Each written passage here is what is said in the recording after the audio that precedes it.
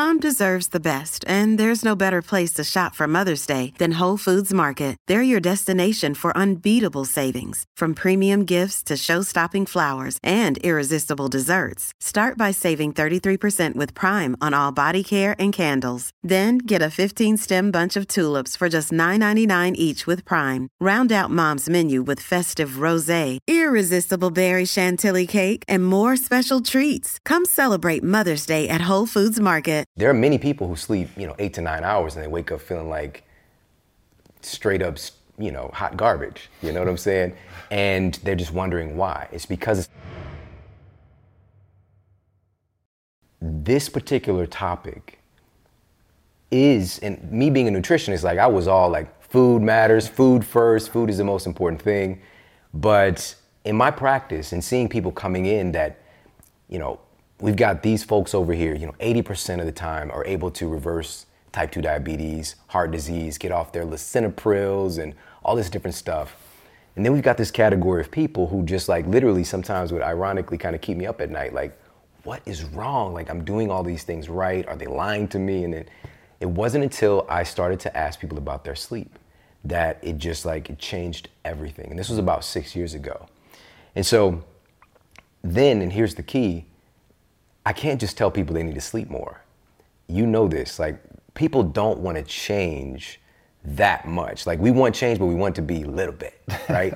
And so I found clinically proven strategies that are super easy to implement, almost things that can happen on automatic to help them improve their sleep quality, right? And once we did that, it's like the floodgates would open for people. Who've been struggling for sometimes, 15, 20 years with their weight.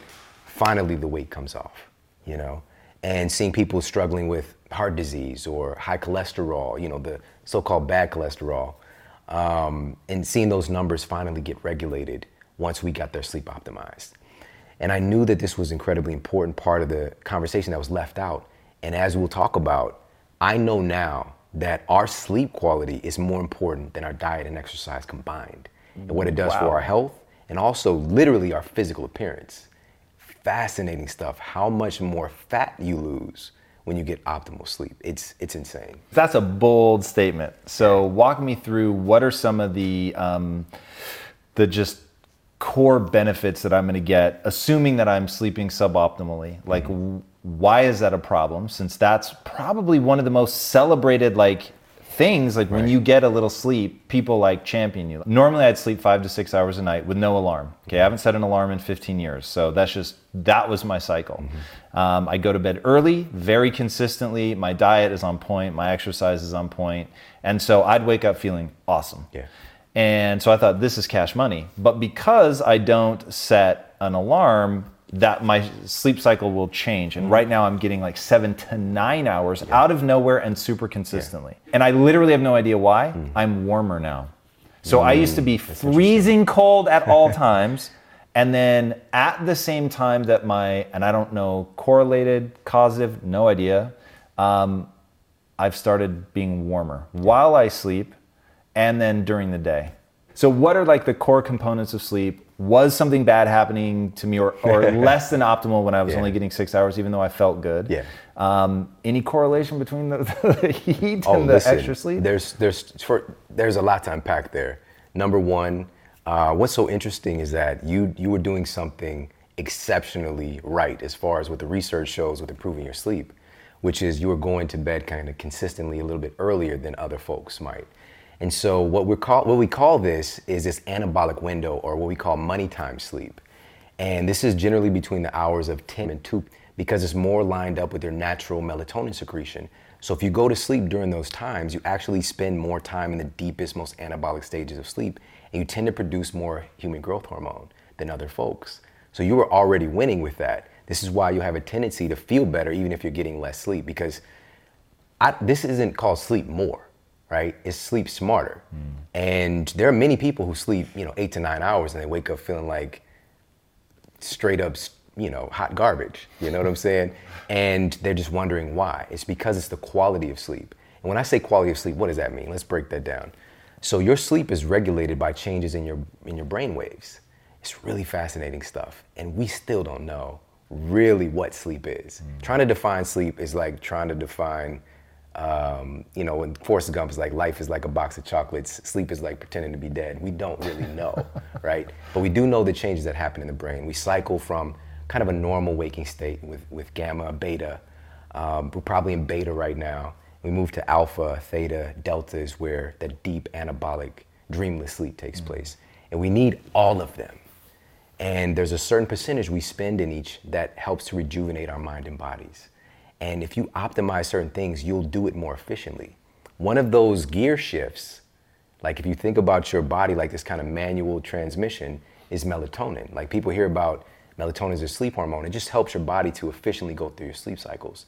And if your melatonin is suppressed by various things, I'll share a couple, then you're not going through those efficiently. And you can wake up feeling like a piñata after the party the next day, even though you're spending all this time on the mattress. So that's number one. Number two, there's this interesting process called thermoregulation. There's a natural drop in your core body temperature at night to help facilitate sleep for all of us, if things are running properly. But what was fascinating, and I shared a study about this, is that they tested insomniacs, and everyone in this particular clinical study all had too high body temperature at night. It would not go down. And so what they did was they fit them with these thermosuits, right, that lowers their skin temperature, not even their core temperature, just 1 degree, and virtually eliminated all their symptoms of insomnia. Whoa. Ambien can't do that, all right? And it's as simple as paying attention to how your body temperature influences your sleep. And so with your body temperature changing like that, it's kind of feeling more of an insulation. As a result of having more sleep, there's a ton of different things that could be correlated there. So I'm not gonna say that the sleep is a causative factor, but it's really interesting how your body does change in accordance to sleep. There's a natural rise in your core body temperature as the day goes, as the night goes on, that helps to kind of wake you up.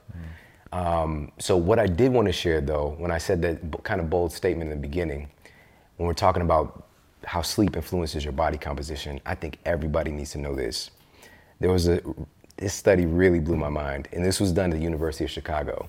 And they took people and they put them on a calorie-restricted diet, kind of typical stuff again I'm taught in college, to see the impact on weight loss when they're sleep deprived or getting enough sleep, right? So they put the people on this particular diet, monitor everything. One phase of the study, they're getting 8.5 hours of sleep, all right? And then they track all their metrics. Another phase of the study, same exact diet, same exercise, they don't change anything else, but now they sleep deprive them and they take away 3 hours of sleep. And so now they're getting 5.5 hours of sleep versus 8.5 hours of sleep. At the end of the study, they found that when individuals were well rested, they burned 55% more body fat just by getting more sleep. And so the question is, how does this happen? Melatonin, when I talked about this a little bit earlier, it's not just that it's involved in sleep, it's also involved in fat loss. And this study, this was done in the journal Pineal Research, found that melatonin production helps to increase your body's mobilization of something called brown adipose tissue, right? This is a type of fat that burns fat, all right? And the reason that it's brown is that it has more mitochondria. So it's very energy dense, right? These mitochondria, just for people who, I'm sure people have heard of this, but it's like these energy power plants in your cells that are creating the energy currency of your body, like how you experience energy, the energy exchange, something called ATP. And so when you are producing adequate melatonin, you're producing and mobilizing adequate amounts of brown adipose tissue, which just puts you in a metabolically advantaged state, all right? But if you're not getting the melatonin production, which you've got to meet 2 requirements. Number 1, you need a biological night. So that means this could actually be during the day, but it's a consistent cycle of when it gets produced. But the other requirement needs to be met, that you need darkness. Your body produces melatonin exclusively in darkness. And so that's one. Also, how do they get that body fat change? HGH production, which we talked about too. Human growth hormone is muscle sparing, and it's a big driver of energy. It's also known as a youth hormone. Kids have an insane amount of HGH being produced. This is why they have so much energy. We have a pretty sharp decline in our production right around 18 to 20. But my argument is that around 18 to 20, we generally in our culture, like we leave the house, we might go to college, that kind of thing, and we no longer have structure, we no longer have rules, and we're not going to produce as much HGH. Third thing, really quickly, is, and this all has to do with the diet and the food choices, is leptin, all right? And I know people have talked about leptin before, but leptin is your body's kind of glorified satiety hormone. And so when you're producing adequate amounts of leptin, you feel more in control, right? You feel more satiated. But when leptin kind of falls off the map, or you have leptin resistance can take place, then we're going to have some pretty big issues with you regulating your cravings and your appetite. And so Stanford University researchers found that just one night of sleep deprivation radically suppresses your leptin. And now I hope folks can start to pay attention whenever you might not get the best sleep, how your cravings change the next day. You're going to have a tendency to want to, number one, eat more. Number two, to want to eat more kind of the starchy, crunchy, salty, sugary type things. And I remember my wife, who's actually here, when we had our son, and she's never seen me eat this food. I was sitting there like waiting for the baby to come. I was eating chocolate covered raisins. I'm just like, and I didn't even realize I was doing it. You know, it was like 3 o'clock in the morning, you know? And so that's another thing. And last one I'll share, and there's so many that create that change in your body composition, but this one is incredibly important, is cortisol. Cortisol has been drugged through the mud recently. You know, it's getting blamed for everything, but it's not really a bad guy. It's just misunderstood, all right? Cortisol is incredibly important. For example, cortisol is important for your thyroid to work, right? And that's kind of like the metabolism regulator of your body. But here's the thing, just one night of sleep deprivation radically increases your cortisol and suppresses melatonin actually as well. But this rise in cortisol has a really powerful ability to start to break down your muscle tissue, which your muscle is your body's kind of fat burning machinery. And so it can convert your muscle tissue into glucose. It's a process called gluconeogenesis as a kind of fight or flight response, because your physiology doesn't know why you're not sleeping. You know, it must be some danger about, you know? And so understanding those major hormones, and there's many others, you start to see the picture that gets painted with just how much your sleep quality impacts your physical appearance. It's really crazy. I've always known you need sleep, but I didn't know why. And so getting into, or transitioning, I should say, because I always knew you needed sleep, because if I didn't get it, I felt terrible. Yeah. But that was sort of the end of it. And I even let myself just stop at that. We don't really know why you sleep, but not diving into the real breakdown, which is really fascinating. So what are things then that people can do to actually optimize their sleep? Yeah, this is what it's really all about. You know, I like to start with the low-hanging fruit first. And something really, really fascinating is just simply changing or embracing the time of day that you exercise can improve your sleep quality. And so Appalachian State University did a really cool study, and they wanted to see what time of day, exercising at various times of day, how does it impact your sleep quality? And so they had the study participants to exercise exclusively at 7 a.m., and another phase exclusively at 1 p.m. in the afternoon, another phase exclusively at 7 p.m. in the evening. They compiled all the data, and at the end of the study, they found that morning exercisers spend more time in the deepest, most anabolic stages of sleep, so they're producing more human growth hormone. They have more efficient sleep cycles, what we've been talking about. They also tend to sleep longer, and this is the one that kind of can get glanced past, on average, they had about a 25% greater drop in blood pressure at night. So what's up with that? That's correlated with a deactivation of your sympathetic fight or flight nervous system, right? So you're actually able to shift gears, get to that parasympathetic rest and digest, calming down by getting some exercise in the morning. And so how do we employ this though? That's the question. Because some people it's just like, you know, I can't exercise in the morning. And there's also people who exercise in the morning who might have terrible sleep. And it's because this is not like the magic bullet. This is a thing that's stacking your condition. If you're doing this and then messing up the one I'm gonna talk about next, you're probably not gonna have the best sleep. So here's how to employ this, just 5 minutes. And I tested this. Each morning I do this 5 minutes of exercise. You know, it might be just jumping on a rebounder, you know, a little mini trampoline for 5 minutes, go for a quick power walk, do some Tabata, which is just 4 minutes, and a little mobility work. And I guess most people don't know what Tabata is. High intensity interval training, basically. It's 20 seconds of exercise followed by 10 seconds of rest, repeated over and over again for 4 minutes. And in his clinical studies, this was found to outperform, you know, traditional cardio, like the kind of moderate intensity 45 minutes of exercise in 4 minutes. Wow. The change in your cardiovascular benefits, body composition, and also changing your mitochondria as well. This is why it works. It does something called a cortisol reset.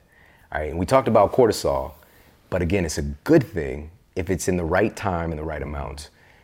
Clinically, I would call these people tired and wired that would come in looking at the hormone panels, and the cortisol would be really low in the morning and high at night. Thus, they have sleep problems. So you naturally, if your cortisol is on a natural hormone rhythm, it would be elevated at its peak in the morning, right around 6 a.m. to 8 a.m., and then gradually decline as the day goes on. Does that have to do with what time you wake up?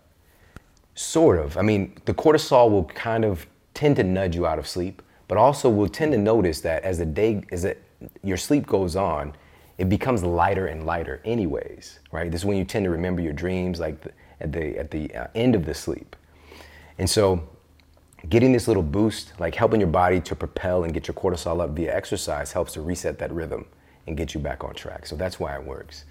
So that's number one, low-hanging fruit. Just get in 5 minutes of exercise. Start in the morning, no matter what. Just 5 minutes is all you need. It's gonna help to create this snowball effect of good things for you. 5 minutes. If this is the time you do go to the gym and do your full workout, so be it, all good. But everybody who's not already doing that, just get that 5 minutes in.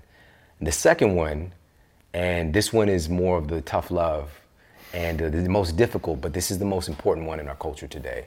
And this has to do with our tech, all right? So Harvard researchers have confirmed that blue light exposure from our favorite devices, our iPads, our iPhones, Androids, tablets, televisions, they do in fact suppress your melatonin substantially. Because your body essentially thinks the sun's out? Is that the problem? So we have photoreceptors that are always trying to gauge what time it is, right? Because our bodies are wired up to be in sync with nature.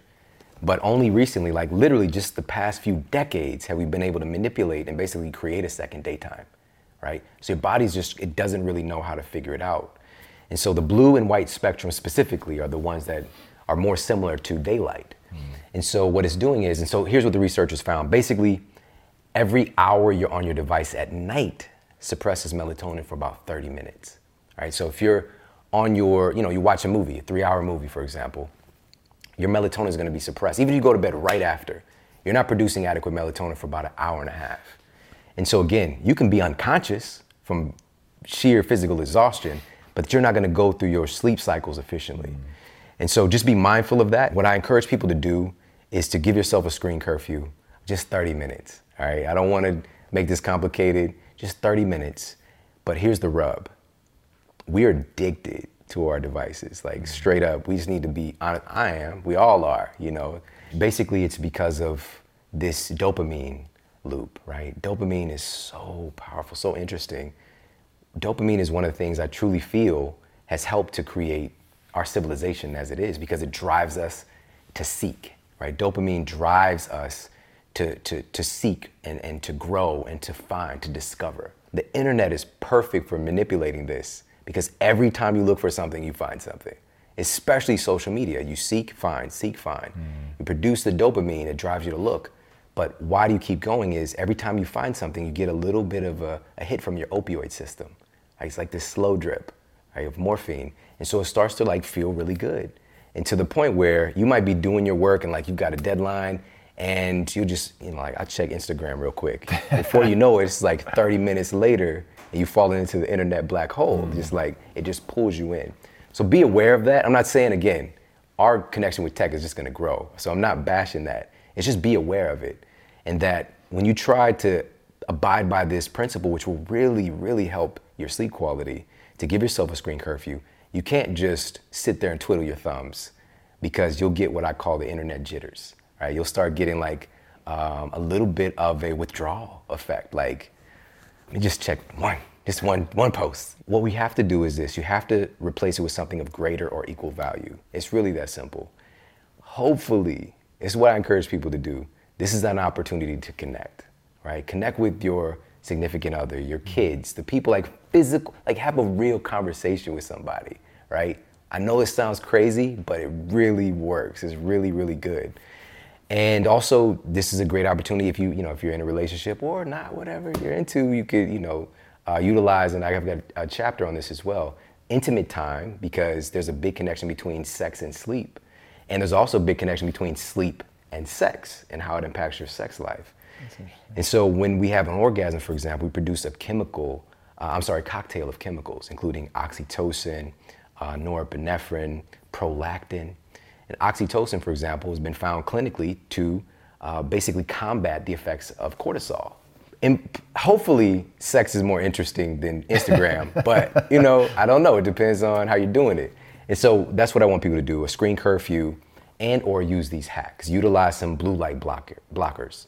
And so for your desktops, laptops, things like that, you can get an app called Flux that pulls out the most troublesome sleep-sucking spectrum of light from your screen. It basically cools your screen off. And it's a simple app. You set it and forget it. It's totally free. You just go to Dr. Google, type in f.lux, and a couple clicks and it's on your device. I've been using it for maybe 5 or 6 years. I love it. And for your telephone, you know, your cell phone, we've got on the iPhones built in now is Night Shift. With Androids, the best one out there from my research is one called Twilight. You know, so there's options for everybody. And then what about the ambient light at night, or if you're watching a movie?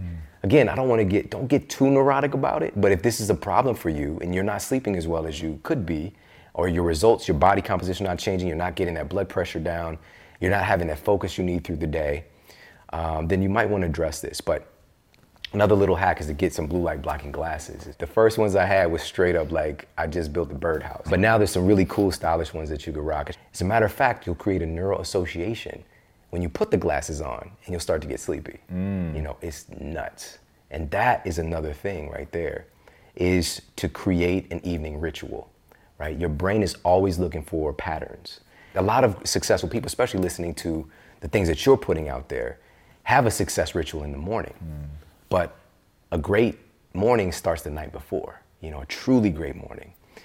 And so a couple of quick things people can do is the thermal regulation piece. Turn down your thermostat, all right? Now this one's, again, this is gonna hit a pressure point for some people, but according to research, between 62 and 68 degrees Fahrenheit is ideal for sleep. And so for some people, it's gonna sound a little bit frosty, but lowering the thermostat a little bit can have incredible benefit for your sleep. But this doesn't mean you can't use your covers and put on some warm socks, that kind of thing. So cooling off this thermostat, making sure that your bedroom, ideally, I call it a sleep sanctuary.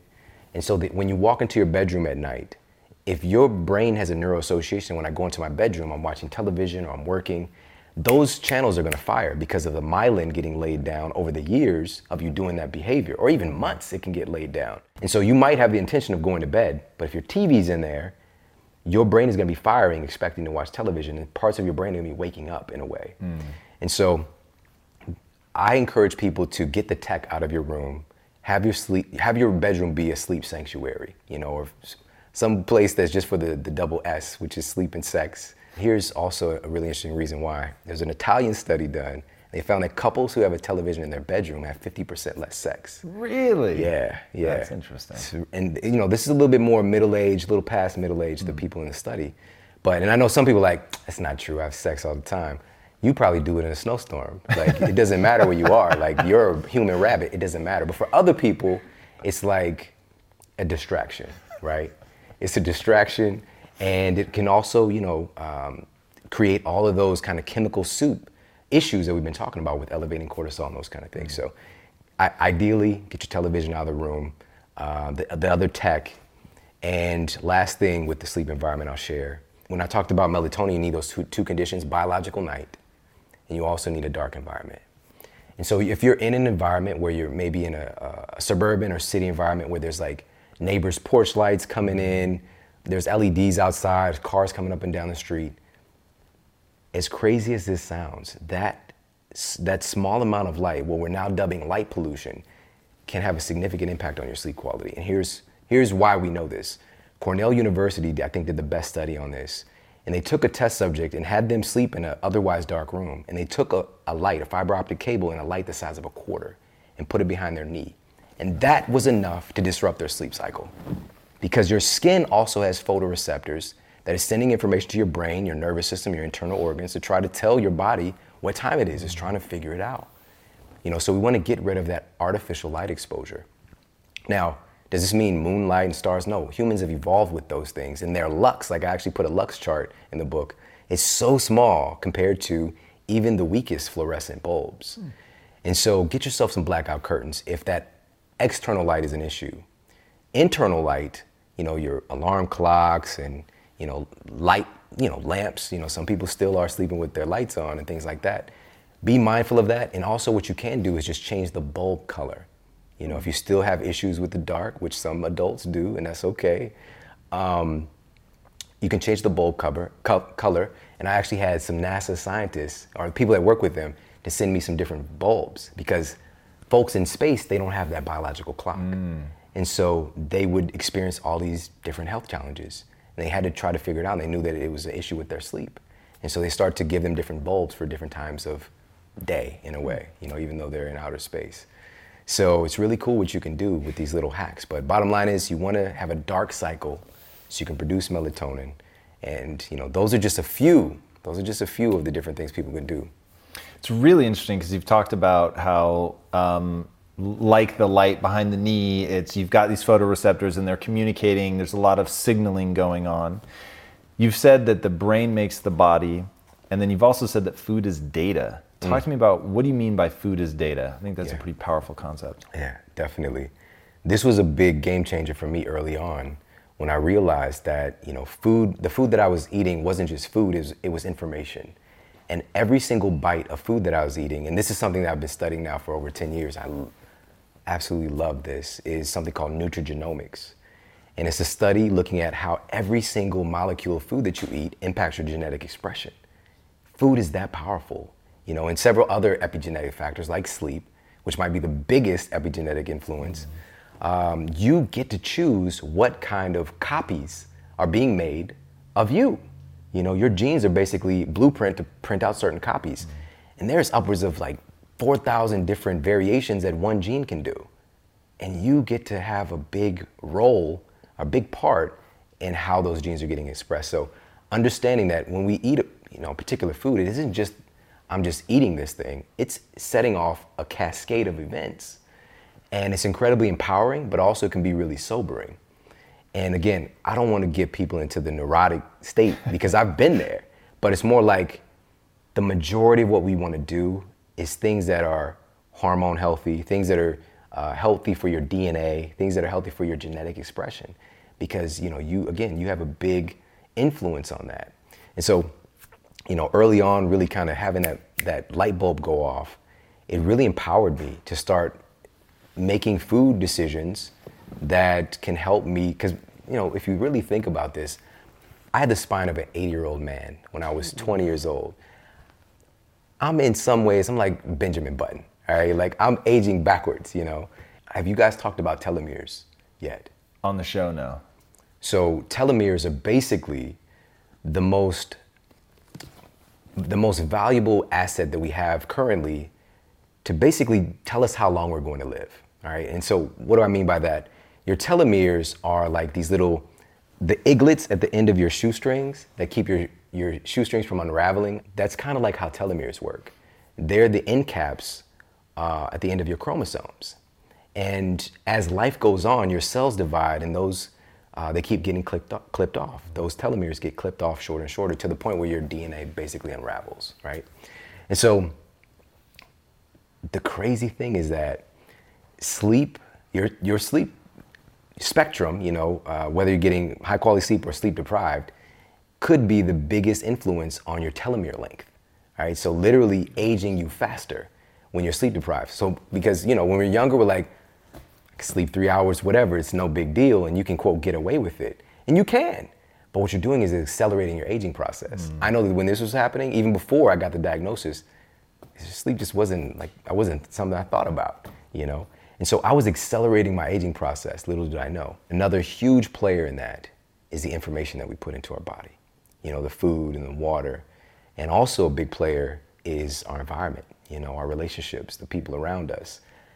And if you were to ask me, sleep is more powerful than exercise and nutrition combined on your physical appearance and your health. But your relationships are the biggest governing force over all of it, because that is the most influential thing on the decisions you make with your sleep, on the decision you make with the food that you eat, on the decisions you make on whether or not you're exercising or when and how you do it. So it's incredibly important to be mindful of, if we're looking at ways that we can stave off the aging process, stay young, vital, healthy, happy, as long as possible, we need to be mindful of all of those things. And again, I don't want to create a neuroses today, but there's a way to go about it. And I think that the foundational piece is listening to people like you, constantly, every day, getting that daily dose of like getting your mind right, getting your inner game together, and immersing yourself in information like this, and carry that with you into the world, and do your best to get around people that are uplifting you, that are supporting you in you being the person that you want to become. In today's highly unpredictable and rapidly changing world, the smartest move you can make from a financial standpoint is to actually understand how money works and how markets move. Because if you want to have any chance of investing your money wisely and growing your financial portfolio, you have to make a profit. And the only way that you're going to do that is either by setting and forgetting or actually understanding what's going on at a macro level. So whether you're a seasoned investor or someone looking for extra guidance, today's sponsor, Yahoo Finance, has got you covered with all the tools, data, and news that you need in one place to grow your knowledge base around what is happening in the world of finance and to make sure that you have the right goals and you're executing well. Yahoo Finance makes it easy to consolidate your accounts so you can effectively and efficiently manage your entire portfolio. Personally, I love how straightforward their platform is to use. It is very simple to get the information that I need, and Impact Theory's own Chief Financial Officer is exactly the same, spending time helping me frame exactly what is going on from a global perspective so that I'm making the smartest decisions that I can. I definitely recommend that you check out Yahoo Finance for comprehensive financial news and analysis. Visit the incredible brand that so many great investors use at yahoofinance.com. It's the #1 financial destination, yahoofinance.com. Once again, guys, head there now, yahoofinance.com. If getting your hands dirty and taking good care of your car or cars is a passion of yours, then eBay Motors is here for the ride. Because I'm sure you remember when you first saw the potential in that beauty. And then through some elbow grease, fresh installs, and a whole lot of love, you transformed 100,000 miles and a body full of rust into a drive that's all your own. With over 122 million parts for your #1 ride or die, you can make sure your ride stays running smoothly with eBay Motors. Brake kits, LED headlights, exhaust kits, turbochargers, bumpers, whatever your baby needs, eBay Motors has it. And with eBay Guaranteed Fit, it's guaranteed to fit your ride the first time, every time, or your money back. Plus, at these prices, you're burning rubber, not cash. Keep your ride or die alive at ebaymotors.com. Eligible items only. Exclusions apply. This cookie cutter system of nutrition has not really given us good results if we just look at what's happening with our society. A big part of that, as you mentioned, when I went to school, I went to a nice private university, very expensive. They had a great pre-med track. And I took a nutritional science class, which was an elective. I didn't have to take it. But I thought nutrition had to do with fitness, right? So I was like, okay, I'm going to learn about how to be more fit. There was nuance there because, I didn't really understand the difference with health and fitness. And so the very first day of class, he said that if you want to control your body composition, all you have to do is control calories. If you want to control your health, we just need to manage calories. Calories were the tip of the spear. It was the thing that we were taught. If we can regulate this thing, this entity, then we can regulate our health. Now, the big problem that's kind of manifested in culture is that there's actually these epicaloric controllers, right? Sort of like epigenetics, right? There's things that are above genetic control. Now we know there are things above caloric control that actually control what calories do in our bodies, which gets back to our unique metabolic fingerprint in a moment. But getting that from my professor, and by the way, sidebar, my professor was borderline obese himself. And he was an incredibly brilliant man. And he was doing the things that he wasn't like secretly going and like beer bonging like Three Musketeers or whatever. Like he was teaching us at the time, it was the food pyramid, right? 7 to 11 servings of whole grains each day should be the staple, the base of the diet. And in that system of thinking, all he did was he created learned helplessness because he kept trying to do the thing. He's just like, well, I just need 14 to 19 servings of whole grains and I'll get it. I just need to cut my calories more. And it wasn't working. And what we know today is that, for example, I'll give you one of the epicaloric controllers. You've said this before, Tom. You've heard many people say this. It's not just the calories. It's the quality of the calories. Just like with Sleep Smarter, it's not just the minutes of sleep. It's the quality of those minutes. And so now we've got a really interesting study. This was published in Food and Nutrition Research, and I mapped this out really well in Eat Smarter. The research wanted to find out what happens when you eat a meal of whole foods versus a meal of processed foods. And so they had some test subjects to consume what they deemed to be a whole food sandwich, which was multigrain bread and cheddar cheese. All right. Now that's, of course, is debatable, but now they've got the other group of test subjects consuming a processed food sandwich, which was white bread and cheese product. And some folks might be like, what the hell is cheese product? That's what Kraft is. Kraft Singles. They can't legally call it Kraft cheese because there's not enough cheese in the cheese. But as I digress. So anyways, here's the most important part of this story. The sandwiches are the exact same amount of calories, the whole food version and the processed food version. Same amount of fats, carbohydrates, and proteins. On paper, same sandwich. It should have the same metabolic effect, according to the calories in, calories out model. But here's what happened. After compiling the data, the folks who ate the processed food sandwich had a 50% reduction in calorie burn after eating that meal versus the people who ate the whole food version. All right, so I'm going to pause it there. Why? How did they determine burn? Right, yeah. So this is a great example and little sidebar for everybody to understand the pathway of fat leaving your body, or what we call this caloric expenditure. So that's one of the things we're demystifying in Eat Smarter is like, where the hell does fat go? Where does fat go when you lose it? Where does this, quote, burn process happen? So number one, when we're thinking about like eliminating fat, we can't indiscriminately kill a fat cell itself. When you're born, you have about the same amount of fat cells that you have today. What happens is the fat cells themselves get filled with contents, right, in the form of these energy packets like triglycerides. And what we're doing, by the way, your fat cells can swell up and they can become 100 times their size, their original size. So it's crazy what fat cells can do. And so what the goal is when we're talking about, quote, fat loss is getting the fat cell to, number one, open to release its contents. Then it needs to get shuttled to its end station, which primarily the mitochondria, to actually be burned at this metabolic power plant. And it gives off this ATP, gives off energy. But what they discovered was that about 84% of the fat that we lose is via carbon dioxide when we breathe out. So as you describe the sandwich, so first of all, the mildly processed sandwich, because even cheese is obviously processed food, does not strike me as the ideal barometer for whether this is accurate. So it's interesting that there are still pretty staggering results between mildly processed and extremely processed. And then what is your prediction? If they were to do that with like the Shawn Stevenson prescribed whole food diet, would that reduction in burn from where you're at with a true, real, optimized whole food diet be even more dramatic? Better? Yes, exactly. That's the point. But that's getting back to, what are your genes expecting you to eat? Because the further we get kind of mutated and away from the origin of a food, the more complex it becomes for our cells to really recognize how to use that food, which created these, what I call these hormonal clogs.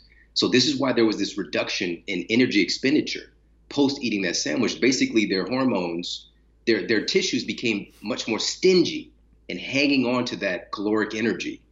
And so the fat cells not opening up? So that's number one. And this is the part of the nuance. Like, we can't identify, the study doesn't identify, right, where is the clog happening, but we know it's happening. And I would argue that it's happening throughout the entire process, right? The fat cell being able to have its intelligence to do its job correctly. Because another thing, even if the fat cell releases contents, it can get reabsorbed somewhere else. So it needs to get to its end destination. And then the process of metabolism with the mitochondria have to be healthy and doing their job, you know? And so many pieces along this process can become damaged, you know? And here's the great thing about us as humans: we're very resilient. Like your body can sort itself. If you just look at us, like just look at what the body is able to take, how unhealthy we can be and still be kicking, you know? But also just imagine how good things can get as well, you know, when we're giving our bodies the right thing. So our bodies are always seeking to get back into homeostasis. It's always looking for that. But it's also very resilient at helping you to survive. And one of the things that I really want to bring forward as well in this conversation of fat, because again, I didn't know we would talk about this, but in our culture, we're trying to kill fat. We're trying to get rid of fat. We have over 200 million people in our country are overweight or obese right now.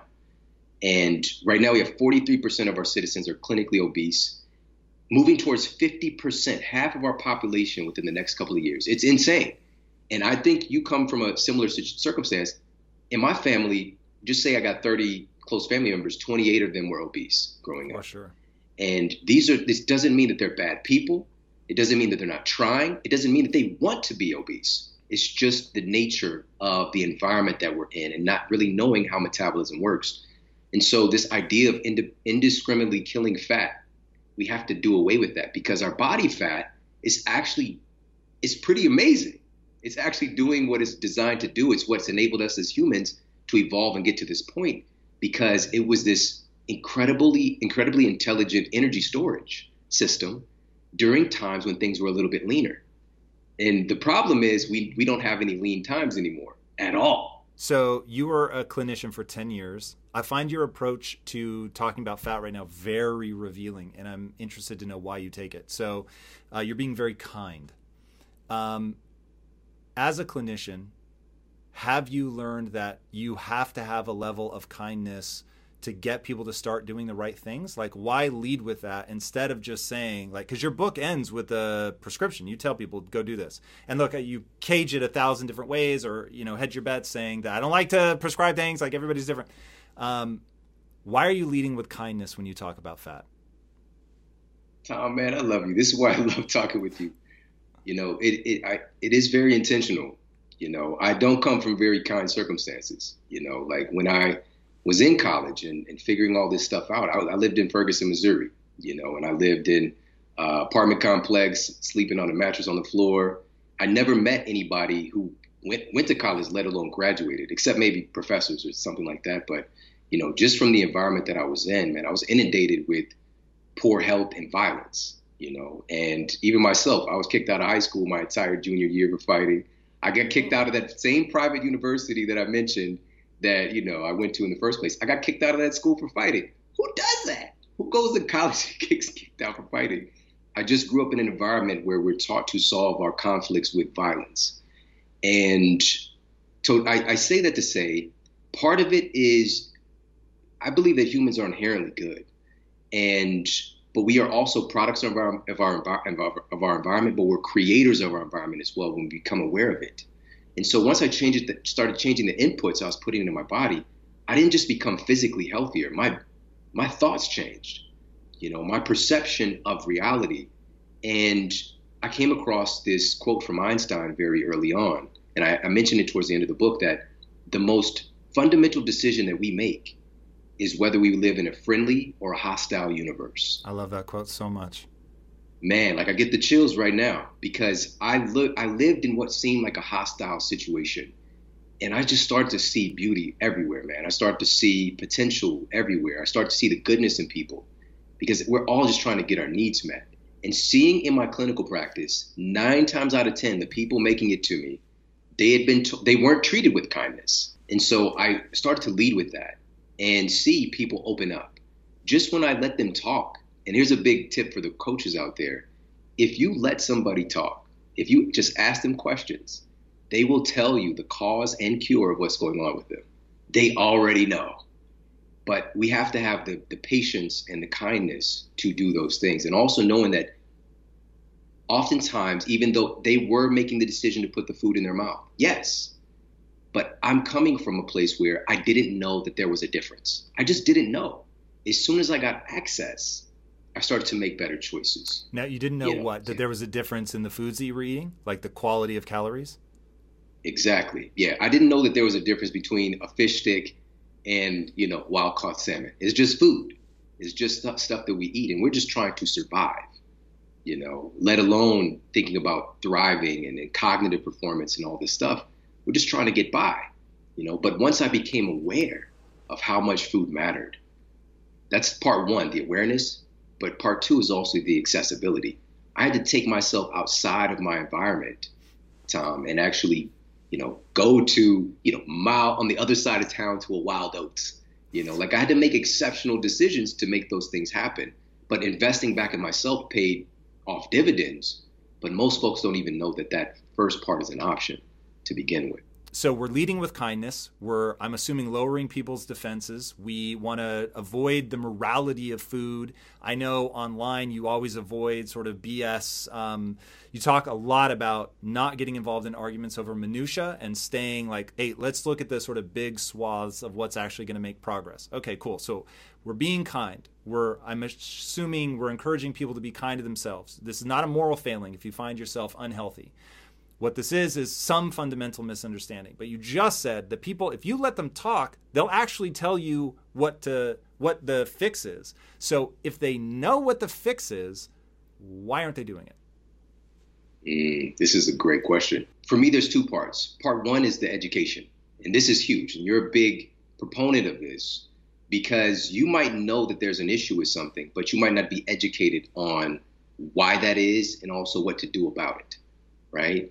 And so in the instance of food, I mentioned a little bit briefly about my indoctrination in my first nutritional science class, which again, my professor meant well, but he was teaching me something that was fundamentally flawed because it ignores the fact that your body is made of food, all right?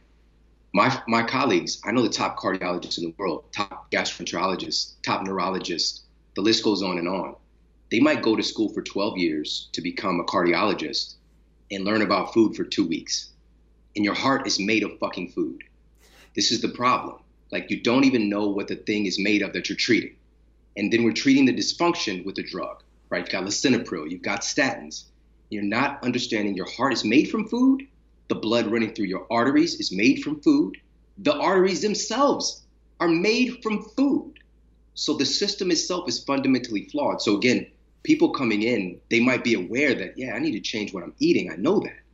But they're so far removed from understanding how powerful it is and what to do about it because of the cookie cutter stuff that, again, my colleague might get 2 weeks of training in, which is like eat a low-fat diet, plenty of fiber, all of this really superficial BS. And then they're telling their patients you need to lose weight. How? Like, and so often, and I talk about this in the book, our system of healthcare has been treating the healthcare professionals so poorly. It's a badge of honor to absolutely destroy yourself in medical school and then try to pull yourself out of it, and just so you see the high rates of suicide, depression, anxiety, obesity, dying from the very same things that they're treating. The system is flawed. And it's fundamentally because it's not appreciating the fact that we, as I'm seeing Tom right now, and as he's seeing me, we're seeing the food that we eat. It's remarkable. Crazy. That's really well said. Yeah. Okay, so I'm going to start putting my finger on some of the things that I think end up causing people problems. This is obviously a world I'm extraordinarily familiar with. So put somebody on a low enough calorie diet, no matter what those calories are comprised of. I could give somebody a Twinkie with arsenic on it, and if it is low enough in calories, over time, if the arsenic doesn't kill them, they're going to lose weight. They're going to lose fat on top of a whole host of other problems. But like, what do you say to that, Shawn Stevenson? Ooh, this is good. And there's actually a professor who did the Twinkie diet. Yes, he did. The Twinkie experiment. Just like, see, I told you guys, it's just the calories. Now, here's some of the fundamental issues with that. Because anybody who's just even as remotely versed in nutrition and just fundamentals of health, because again, our system of medicine just focuses on disease, not what creates real health. But like, what is this impact that it's having on your neurotransmitters, this Twinkie diet? What is it doing to your pancreas? What are you making your heart cells out of, right? What is the long-term ramifications of a diet protocol like that? And so here's the term that I'm pressing upon culture is epicaloric control. We mentioned the quality of food briefly, but another one of these major controllers is the microbiome. And I know that, of course, you had folks talking about this on the show, but I want to take this to another level because this has to do with your body's processing of calories. And research, and this was published in the journal Cell, really crazy study. They discovered that there's a certain bacteria that they found in mice that blocked their intestines from absorbing as many calories from the food that they ate. All right. Now, through the lens of allopathic medicine, we just need to bottle up whatever bacteria that is and sell that shit. Just block people's intestines. That's it. Block people's intestines from absorbing as many calories. You can keep eating what you want. Not understanding your body does not operate in a vacuum. There's no such thing as side effects. These are direct effects because everything's interconnected. One of the things I saw early on in my clinical practice, probably 5 years into it, I've been in this space for 19 years, but 10 years in clinical practice, probably about 5 years into it, I came across a study because so many people were coming in. Statins were like, they were the hottest thing on the streets. All right, everybody was coming in on a statin. And there was a study that came out revealing that folks taking a statin had a 30% increased incidence of having diabetes now. All right. Something was happening with creating abnormal blood sugar. Does this have to do with the beta cells? Does it have to do with insulin sensitivity? That was open for debate, but we knew that it was happening. And so when you try to treat that symptom with, okay, we just need to get everybody this bacteria, is this going to affect my bacteria's ability to produce B12? Is it going to affect my bacteria's ability to produce short-chain fatty acids to protect my gut lining and prevent autoimmune conditions? We can't think about it in those terms. So here's where we do think about it. All right, so they discovered this bacteria. Now we transitioned this over to humans. Now this was from researchers at the Weizmann Institute. So Tom, in my practice, I could have somebody send out for a stool sample, never even see them a day in my life. I can get their report back and know with a high degree of certainty whether or not they're obese based on the makeup of their microbes. That is insane. And so the researchers now the question is, really fast while you're on that side note, what comes first? Do you just have a bad roll of the dice and you came out of your mother's womb and the microbiome that you formed happened to be obesity promoting? Or is it your diet? The microbes respond to the fact that you're eating Cheetos and all that kind of stuff, all your cheese-like products. Which comes first? It's a both and world. It's a both and world, Tom, because we are getting that down low specifically from our mother. But one of the studies was done in identical twins. All right.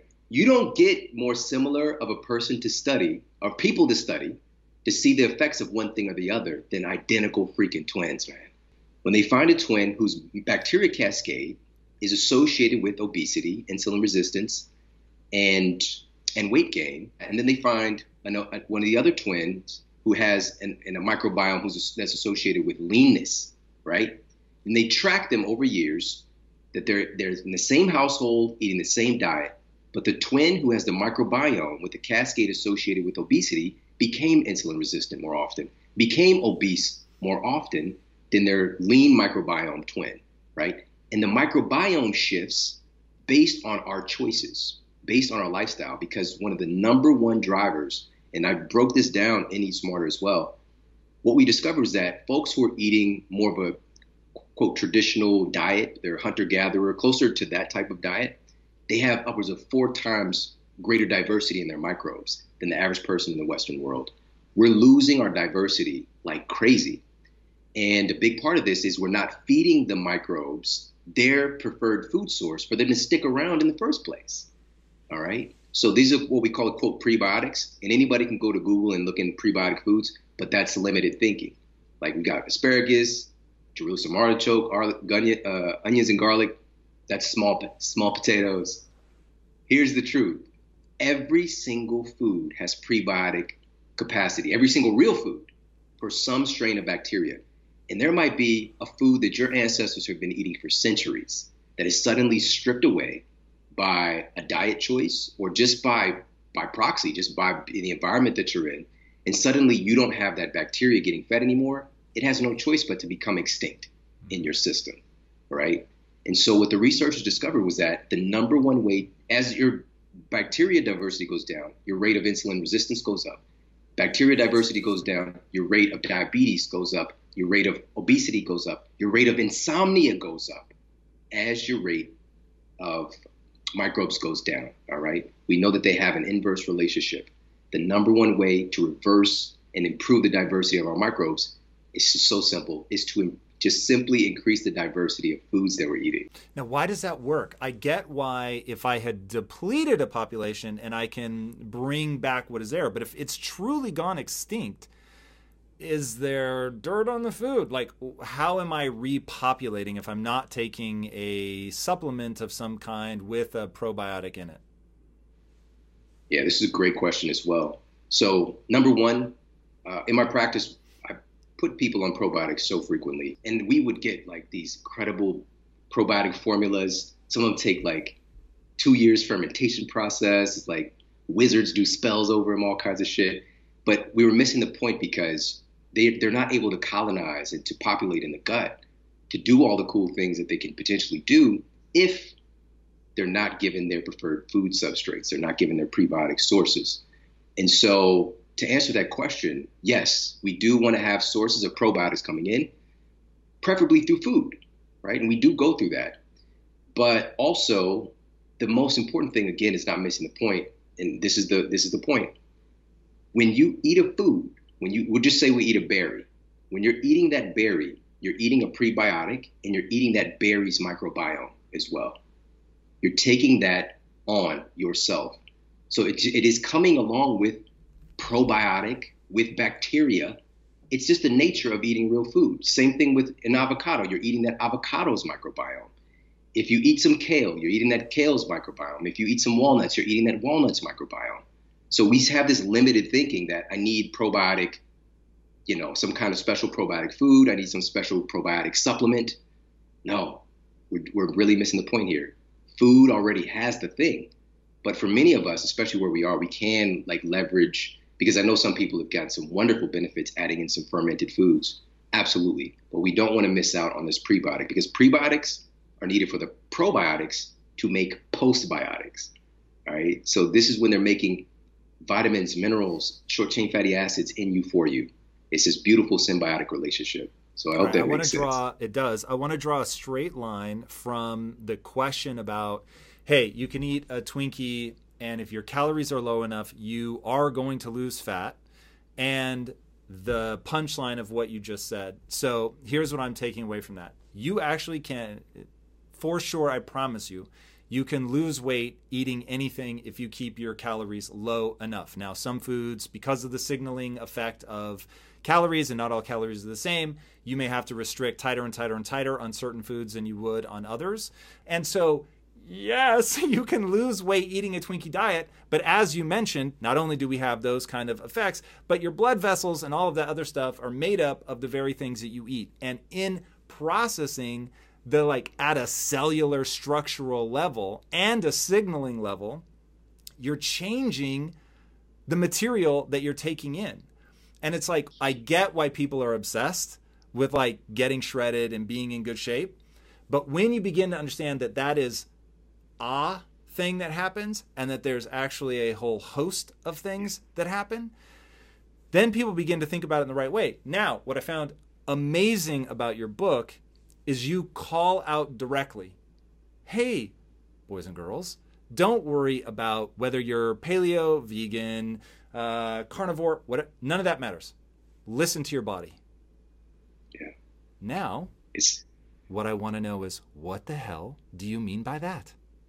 Right now, there's a lot of infighting over minutia, as you mentioned that I said earlier. And these wonderful diet frameworks, these are my friends, the top person in each of those. And the reason that they write these books and that they have these positions is that they see results for their patients. They see results for the people that they're working with. They're not trying to be negligent. They're not trying to ignore the data. They're helping people.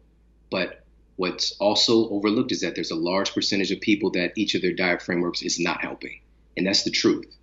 And a big part of that is many of these diet frameworks, even though they can be wonderful, they can also imprison you, and they can leave things out, make things off limits that you might need, that somebody else doesn't need, right? But also it might be protecting you for something, so there's balance there, but we have to have a little bit more agency over our thoughts, agency over our choices. And this gets into the discomfort of becoming more educated about who we are, and fortunately, there's no easy way around this. If you're really going to thrive and to be the best version of yourself, we have to learn how we work. But the thing that I want people to understand, and just kind of going back, I got to really wrap this point up, because you really made that hard line point about this with the Twinkie diet. Those researchers at the Weizmann Institute who understand about what's, the bacteria in mice, they took bacteria samples, fecal samples, which fecal transplantation is like one of the hottest things on the street as well. It's super weird, but it is. But they took these fecal samples from folks who had a bacteria cascade associated with obesity and implanted it into lean mice. Then they took another set of fecal samples from human subjects who had a bacteria cascade associated with leanness and implanted that into lean mice. Those mice stayed lean. The mice who received the implants from the folks with the bacteria cascade associated with obesity, those mice became insulin resistant. They gained weight and gained body fat, not because of calories, not because they changed what they were eating, because of the bacteria. These principles supersede any of the ideas that we carry about just managing calories if you just get into a caloric deficit, because the mice are already eating the same thing, yet they're gaining weight. And I've seen, again, many other people listening, especially if they're in healthcare, people coming in, they're already at 1,000 calorie a day diet, and maybe they're 6 feet tall and their weight loss has been stuck. And then once we can have a certain level of stepping away and not thinking we have all the answers and listen to the person, do some investigation, we might find out there's an underlying autoimmune condition, a thyroid issue. We might find out that inflammation is the causative factor, because as you mentioned, we talk about that as well. There's so many things that control what calories do. Not to say that being in a caloric deficit can't just make weight fly off of somebody. Absolutely. But even within that, there are things controlling that person's metabolism that's going to outpicture different results from somebody who might be at the exact same height and weight starting off as them. And I want to talk about sprinting. We're coming around the corner. We hit that final stretch, and your hip breaks. Yeah. What happened, and then what were the knock-on effects? Wow. This was, make sure that this is incredibly important. At track practice, I'm coming around the curve onto the straightaway, and I broke my hip. And there was no trauma involved. Nobody hit me. I didn't fall. It just broke because, cut to a few years later, I finally get diagnosed with this degenerative bone disease.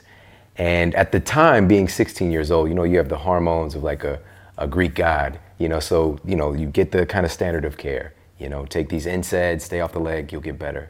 And I did, but nobody stopped to ask the question, how can a young man break his hip just from running? And once I finally got this diagnosis, it felt good to know what the issue was, but also it kind of sent my world into. If you strive to perform your best in life, bringing your energy and abilities into everything you do, then it only makes sense that you would want to be out on the road with that same power, agility, and performance that everyone expects from you.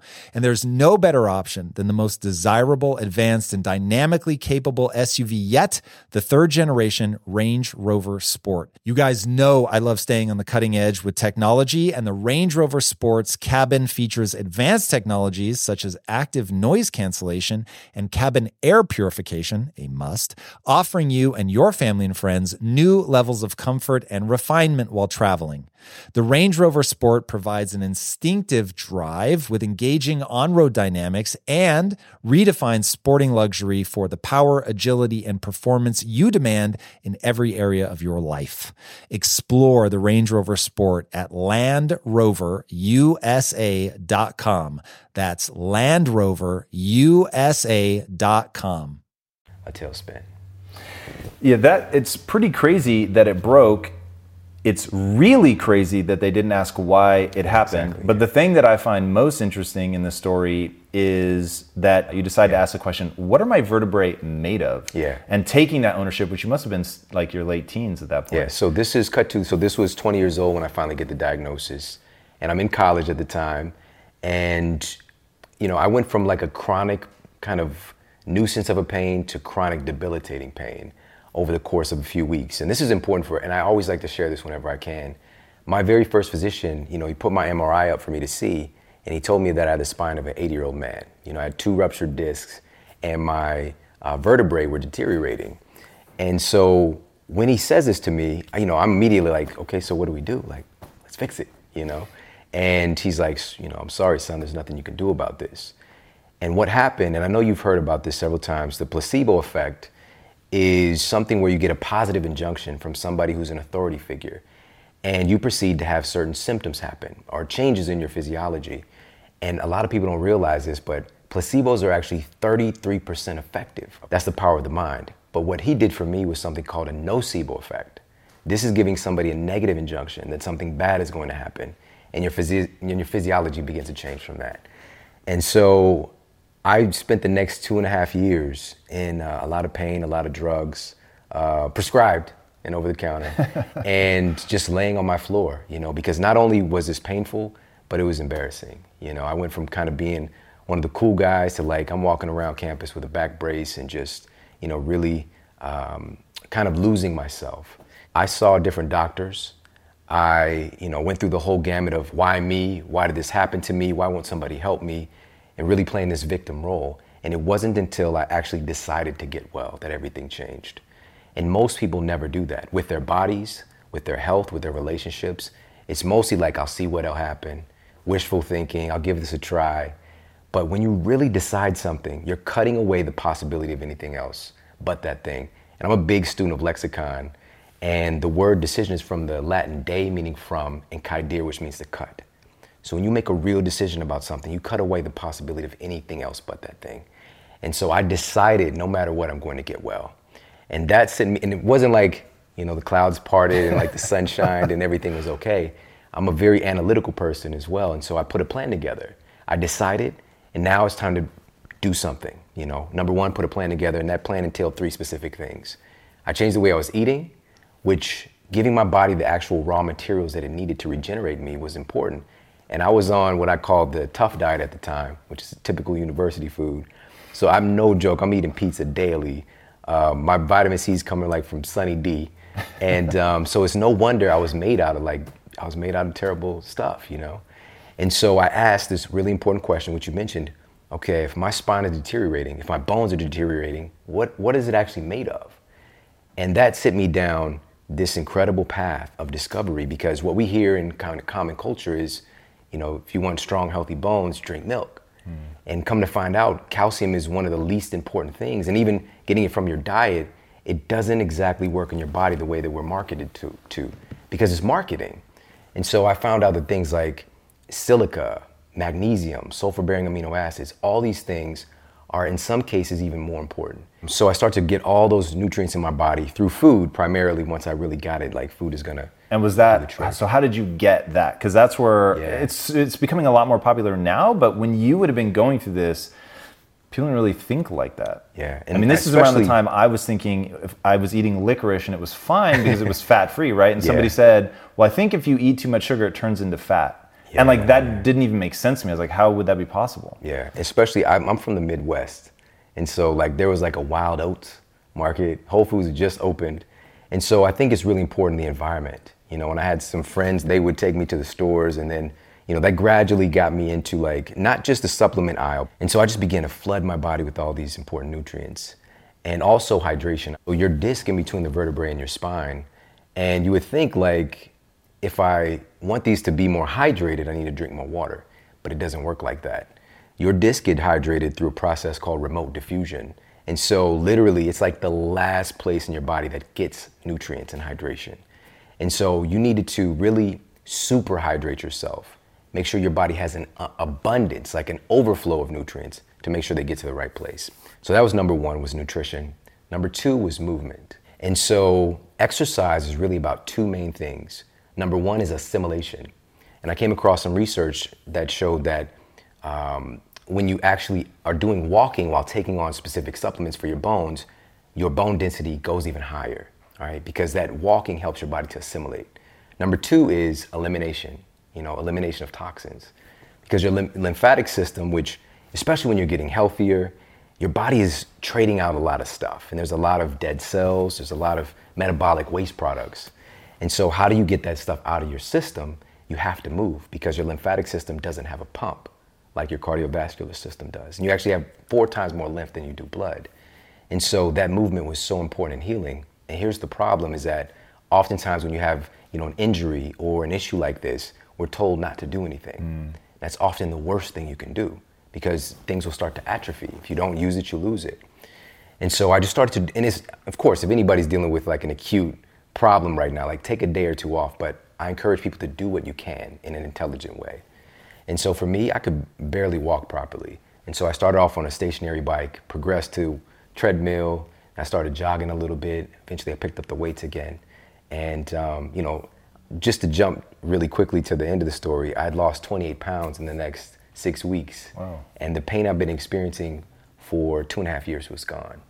But the third and most important part, now I know, was the rest and recovery, right? It seems like I was resting a lot by not doing anything, but it really wasn't. It was a lot of suffering, and my greatest struggle was at night going to bed because the pain was so bad it would wake me up. And so I was on, various medications, and I basically had to drug myself to not wake up. And so it was like a pseudo sleep, and it would take several hours before I really felt like I was awake. And the things that I was doing during the day, changing my lifestyle, showed up for me on the pillow, because what I really wanted to promote for people is this understanding that if you're not sleeping well, you're not healing well.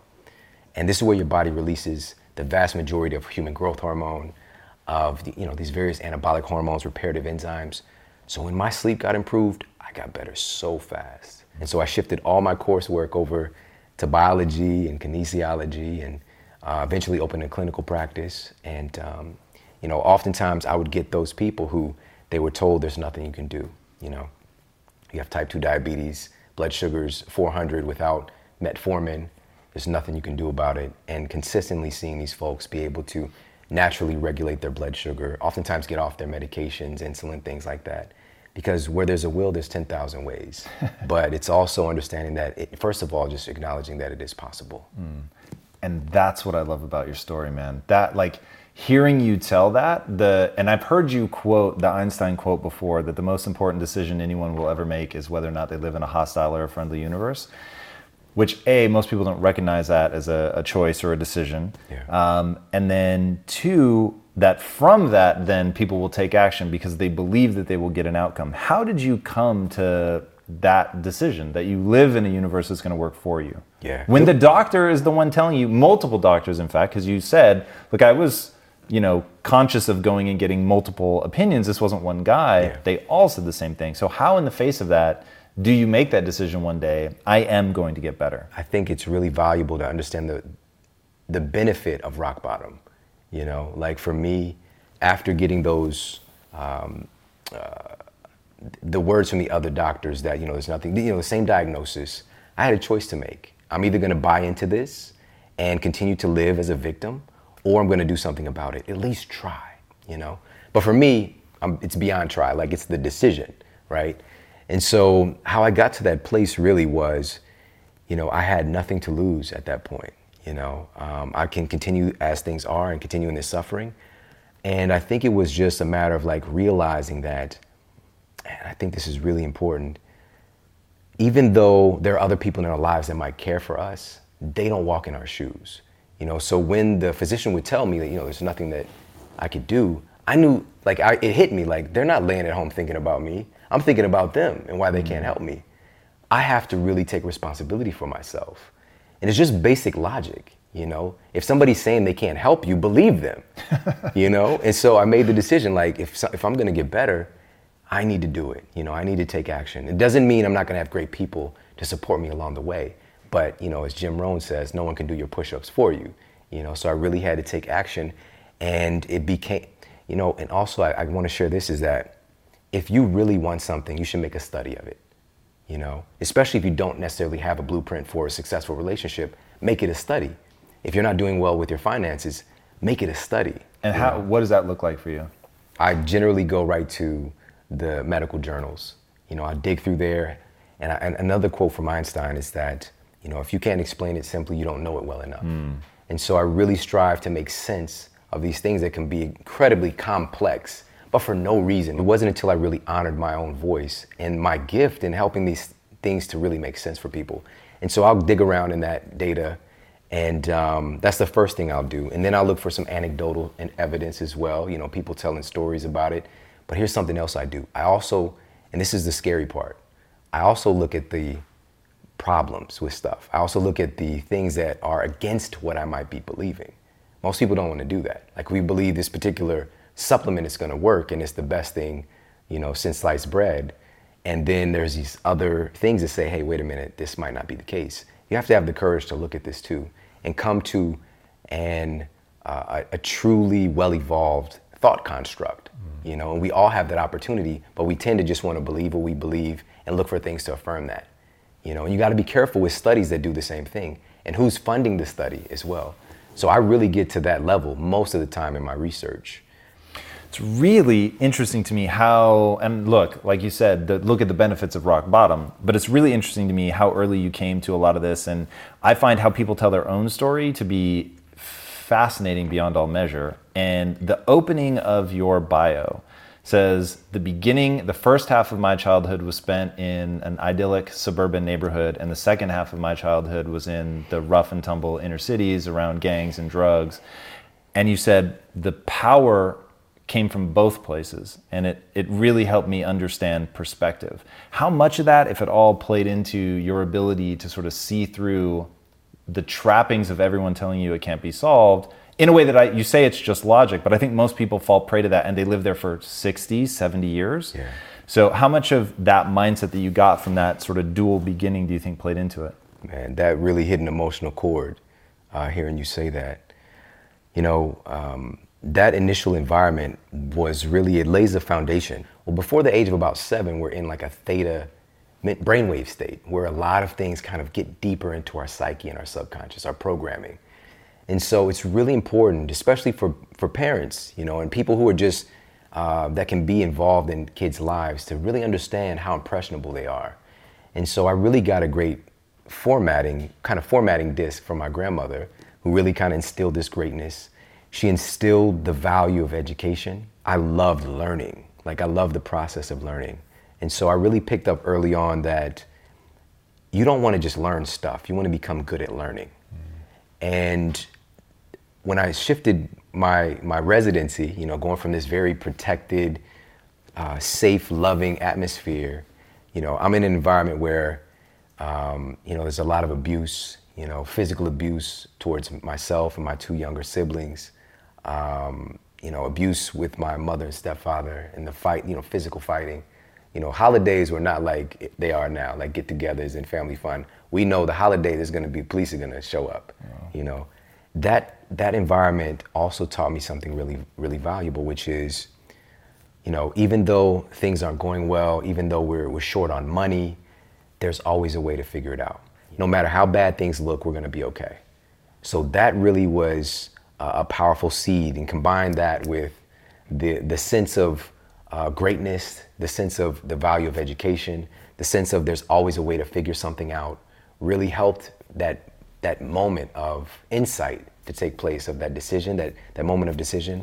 And this is the first time I've articulated this, but that's really how those two things come together. Dude, I'm stoked that you shared that. That's it's so powerful, and in taking you as a whole and watching your show and watching you on other people's shows, there's this incredible Zen-like quality to your delivery, to your mission, to what you want to do. Like, everything about it is so even keel, right? Because what I find with people that make that transition is it normally breaks them. And one of the things that I'm most intrigued about in life is, and I have the chills, we were just talking about this before we started rolling camera, where you were saying with schools, right? Do you go to one ultra tailored, or do you go that's going to be the hardship where my kids have to adapt? And I don't know what's better, because the number of people that are broken by the inner cities, the percentage has got to be absurd, right? Yeah. In 80, 90, it's just crazy. Yeah. But the people that make it, the ones that find that center, whether it's to be self-centered or not, they find that sense of self. When you said that really hit me. That finding that sense of self, not letting the outside world dictate who they're going to be. Like, now all of a sudden adversity is not such a big deal, because you've got like that compass inside of you and you know where you're going. that feels to me very appropriate for what you've become known for, which is sleep, which even your own publisher was like, write a diet book and you'll be huge and famous and we'll all be rich. Yeah. And you were like, but that's not the truth that needs to be told. Yeah. Did that play in? Like, was that a moment of Sean knowing who he is and what he's trying to do, and he's just gonna get to that end no matter what? You know what? Wow. Yes, that definitely was. You know, I don't want to cut corners.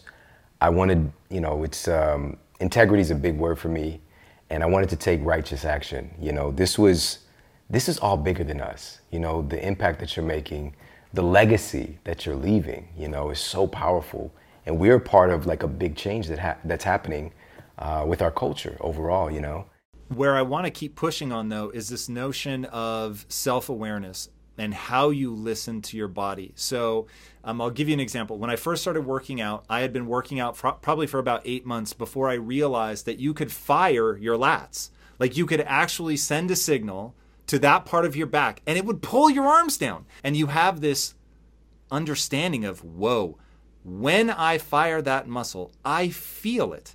I can actually feel that muscle contracting, and I now have a level of control. With food, it's the same, but it's like steering a boat. When you steer a boat, you do something, nothing happens, and then 6 seconds later, the boat moves. So it is very hard to drive a boat because you have to account for that lag. Food is insanely complicated. If you eat one thing and you're in a good mood, you'll be fine. You eat the same thing in a bad mood and it upsets your stomach. It's so complicated. I mean, that's just one of a bazillion different ways. But people don't learn to connect. I ate this thing and I feel this way. I'll give you an example from my own life. About 6 months ago, Sean, I'm always sharp. And I was just like, just in the middle of the day, all the time. And I was like way out of it. And then finally I connected that feeling with the word people use for brain fog. I had never understood what people meant by brain fog. And so all of a sudden I was like, is this brain fog? And I was like, oh my God, this is brain fog. I don't think I'm tired. This is, if it's brain fog, it is almost certainly something I'm eating. I end up tracking it down. It was pecans. I have no idea why. I can eat pecans, but when I eat them every day, all of a sudden, because I'd gotten into this routine where one of my meals was made with a lot of pecans. It was amazing. And over time, and that was the worst part, it probably took 4 months of me eating that meal almost every day to get to that point. But then once I was there, until I removed them from my diet, I couldn't shake it. No matter how much I slept, caffeine, nothing. I just felt that brain fog. Stopped eating them, was gone in like 48 hours. That's so crazy. And this is the thing, it can be something so small and subtle like that. And what you're bringing up and how do we kind of get this inner guidance system back online? First of all, it's an acknowledgement that it exists, because in our system, we are so focused on objective measures, which I'm very analytical, so I'm super into that stuff. But being able to track the data, the things that everybody else can measure, isn't even remotely close to how powerful your subjective experience is. Tell me something that matters more than how you feel. I'll wait. You know, this is the thing. This is the most important barometer of everything in our life. And yet we pay so little attention to it. So basic metrics that we can pay attention to when we eat a meal, just seeing how does that make me feel? How does the digestive process feel? But so I think so often as well, we start to have these alarms that go off when we eat certain things, and we just keep hitting the snooze button on it. Like, this fatigue is normal, this stomach discomfort. We get these different responses. Your body's giving you feedback that something's wrong. Something's not right here. And yet we accept it as normal. And so that inner intelligence, we start to create a lot of static on the line. All right. So that's part of it, is being able to clear off the static on the line. And I want to add another layer here, just with a little bit more science on what that static on the line can look like. There's this wonderful, I talk about the science of flavor in Eat Smarter. And there's this wonderful occurrence of something called post-ingestive feedback. All right, post-ingestive feedback. And essentially through our evolution, whenever we would eat a food, your body, your brain, your tissues are essentially like taking notes. Like, okay, we'll just say, just found some wild berries you ate. I got some copper from this. I got some selenium. I got some amino acids. I got a little bit of omega-3s from the seeds. Your body is taking notes that when you eat that food, it's connecting a flavor sensation to those nutrients. And so now when you start to become deficient in those nutrients, your body can submit a craving signal to go and eat that food to get those nutrients back to where we need them to be. Now, here's the problem. Processed food manufacturers have really muddied up the waters of this post-ingestive feedback, because now we can make things taste like different things all the time. And it doesn't have to be exact, but it's just enough to create enough biological interference that we don't even have that intelligence anymore, right? So a big takeaway from today, and just overall for everybody, is that chronic nutrient deficiency leads to chronic overeating. Chronic nutrient deficiency leads to chronic hunger. When we're having these deficiencies, part of the big reason why we're having haphazard hunger and cravings, our bodies are driving us. It's not just the fact that we're addicted, right? That can be dismissive. They're just addicted to sugar. Well, they're probably deficient in damn near every single nutrient that they need to actually thrive, all right? And your body is going to keep compelling you to eat more to get those things in. That's how we evolve. And so having that process, again, to become kind of skewed and twisted up, it makes another layer of complexity of trying to figure out this inner intelligence. So to help with this, and I provided some very specifics in the book, but again, I'm very much on, we've got to experiment for yourself. But one of the things that was found to help to reduce the impact of hyperpalatable foods on our brain, funny enough, is chlorophyll. All right, chlorophyll is found to help to reduce the urge to eat hyperpalatable foods and also to reduce neuroinflammation. Okay. Do you take it as a supplement? So just in foods, chlorophyll, anything green is going to be a good source of chlorophyll. So of course, green leafy vegetables, but then you've got these super dense sources of chlorophyll like chlorella. They even got its name, chlorella, from the high chlorophyll content spirulina. But then you also get these other benefits there. Like with spirulina is one of the foods clinically proven to reduce neuroinflammation. And why am I bringing this up? Where's the interference in being able to know how we feel and what do we need? Tom, I want everybody to get this, because you're going to hear this in a few years. But right now, you're here first with Tom Bilyeu. One of the biggest epidemics we're facing today is neuroinflammation, all right, inflammation of the brain. And one of the studies that I talked about in the book, and this was published in the Annals of the New York Academy of Sciences, they reported that specifically hypothalamic inflammation. And your hypothalamus is this is like your body's internal thermostat, literally regulating what your metabolic rate is. Your brain doesn't give a shit if you're trying to calorie count. Your hypothalamus can tell your gut to reduce the absorption of calories that you just ate. Your hypothalamus can tell your gut to increase the absorption of calories from food you just ate. All right. These things are epicaloric controllers superseding that normal function. So what they discovered was that hypothalamic inflammation is one of the biggest driving forces of obesity, because it's throwing off our metabolic rate. All right. And here's the other side. Obesity is one of the biggest causes of hypothalamic inflammation. And it's just creating this terrible loop where people can't get out of it. And again, I know, my friends, you might have these diet frameworks, but if we're not explicitly helping people to reduce the inflammation in their brain, we might just be spinning our wheels here. But many of these wonderful diet frameworks, though, that are really worth their salt, they're accidentally doing it anyways. They're helping to reduce neuroinflammation. One of the foods that was, again, clinically proven to reduce neuroinflammation, funny enough, and this is not an advocation for this food. It's just the data exists. I was shocked. Researchers at Auburn University found that oleocanthal-rich extra virgin olive oil is incredibly effective at reducing brain inflammation, and it's been found to repair the blood-brain barrier, right? Your internal security system, basically keeping things out of your brain that create more inflammation that gets damaged over time, especially from excess sugar, and the list goes on and on. But wow, I didn't know olive oil can do that shit. That's really remarkable.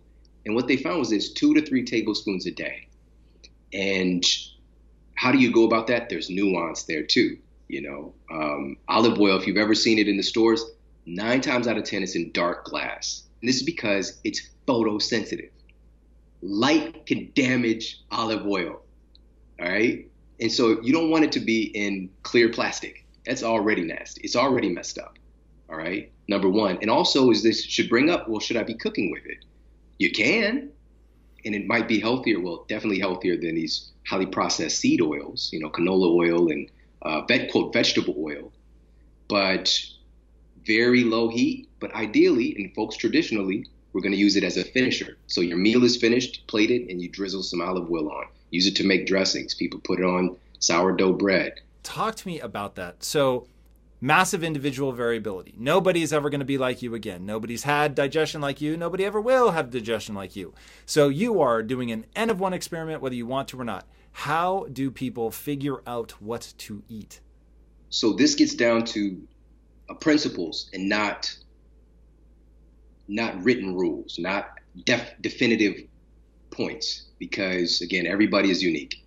So there's going to be principles in every diet framework that are going to make them successful. And then there's going to be things that can make any diet framework go terribly wrong, right? So what we want to do is eat in a way that, number one, and I just mentioned this earlier, to help to reduce inflammation so that these internal guidance systems can get back online.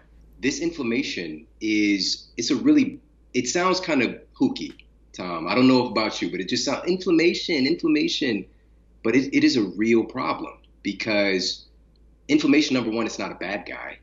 That's number one. We need inflammation. It's a functional part of our immune system, a part of our healing, a part of just cellular processing, period. We don't want no inflammation. It's a part of growth. However, chronic inflammation where it's not supposed to be, like this heightened neuroinflammation, can really, really mess us up. So the biggest driving forces for most of us today with inflammation, specifically gut inflammation, is the consumption of pesticides, herbicides, rodenticides. And, I did share one of the studies in the book finding conclusively a meta-analysis that pesticides do, in fact, not only create inflammation in the gut, but create abnormal gene expression from your microbes, right? If we go gene for gene, most of the genes we carry in our bodies are not ours, all right? We're 99% genes of other, our bacteria cascade that we're carrying around with us. And so these things damage our the microbial expression of our genes, all right? So this is not a small thing. And we've come to accept it as normal. And right now we have literally thousands of pesticides have been approved by the EPA, so-called Environmental Protection Agency. It's supposed to be protecting us. Many of them have been recalled. Many of them are actually caught up in red tape right now, like chlorpyrifos, for example, that's been found, study after study, to lead to neurodegenerative diseases, specifically for development of babies, and creating brain damage and creating skyrocketing rates of miscarriages. You would think it would have been gone. It's happened so many times, it's disgusting. Because with these companies, it isn't innocent until proven guilty. It's innocent until it cuts into their bottom line enough, the lawsuits. Because it's just business as usual. They already have a certain amount of set aside for all the damage it's going to cause. So when we're talking about avoiding pesticides, it's not a trendy thing that I'm talking about here. These chemicals are not designed for human consumption. But the premise is it's generally regarded as safe because we're a bigger organism. We're bigger than the little pest that they're trying to kill. But things bioaccumulate in our tissues, and number one. And number two, we're made of little things smaller than those damn pests. We're made of these things, and they're damaging our microbes. They're damaging our cells. So do we avoid that by eating organic? Organic, there's nuance there with organic, but it's going to be generally a good step to make. And we can do that ourselves. And as we continue to demand it, there's going to continue to change what's available in the market for sure. So, and also a way around that, because again, not having a lot of money, I would start to go to farmers markets. There was a farmers market in Ferguson, and meet the farmers. Ask them, hey, are you guys spraying shit on your lettuce? And they're like, absolutely not. And just talking to them, learning. There's many, and it's much less cost, right? I can get 3 times the amount of lettuce that I was buying at Whole Foods or whatever there for the same amount of money. So yes, avoiding the things that are damaging this internal intelligence, that are damaging our metabolism, right? So that's just one. But then adding things in as well that help to reduce inflammation. So what does that look like? One of the most important, Tom, and I'm going to say this again and again because this has to do with metabolism, but also it has to do with our sleep quality. It also has to do with our cognitive performance. And I know this is important for you as well. And this is the need to make sure we're getting in plenty of DHA and EPA. All right. This is so freaking important. I don't even want this to, if anybody does anything from this episode, I want to make sure that you're getting in enough omega-3 fatty acids in the form of DHA and EPA. So number one, DHA and EPA have express lanes. If you want to think about the blood-brain barrier being like a toll booth, they have express passes to get into the brain. Like your brain sucks them up like in droves because they're needed for structure of your brain cells. Omega-3s function as structural fats in your brain, creating plasticity, creating stability, and signal transduction so your brain cells can actually talk to each other.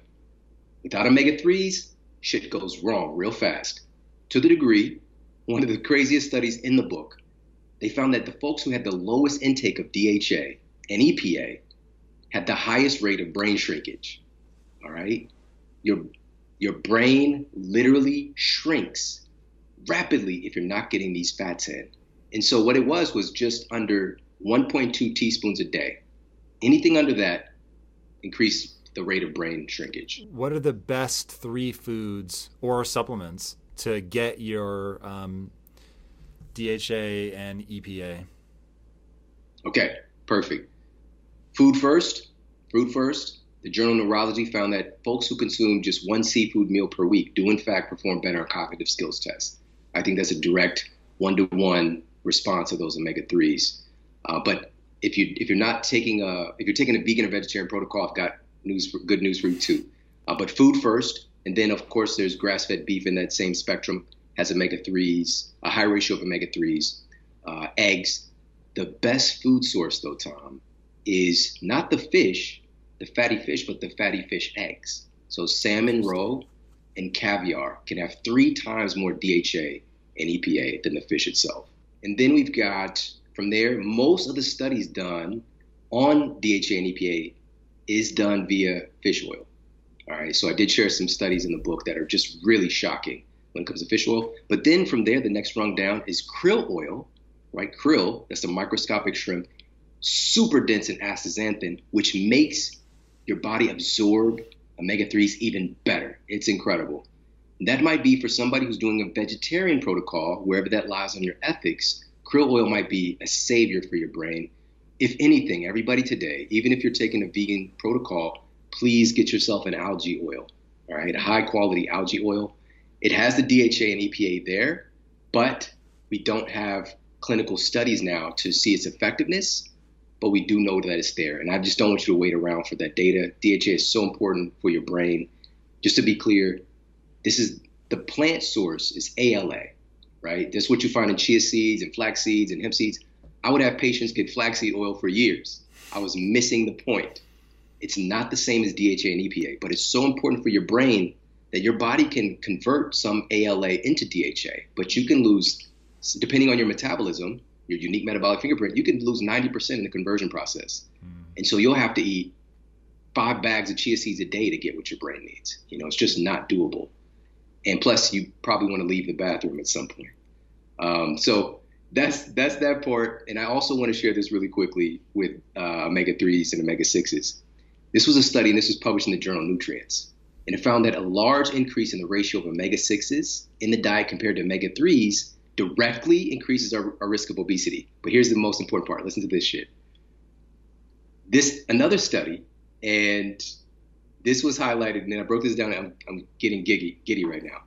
Another study highlighted in Eat Smarter found that an imbalance in omega-6s to omega-3s leads to dysfunction of your hunger-related hormones and increased fat storage. Even with calories being the same, people with a higher intake of omega-6s gained more weight and more body fat and had more dysfunction to their hunger-related hormones. All right, epicaloric controller. Omega-3s help to reduce inflammation. Omega-6s are not bad, but we need more omega-3s right now because we've become such a omega-6 dominant society.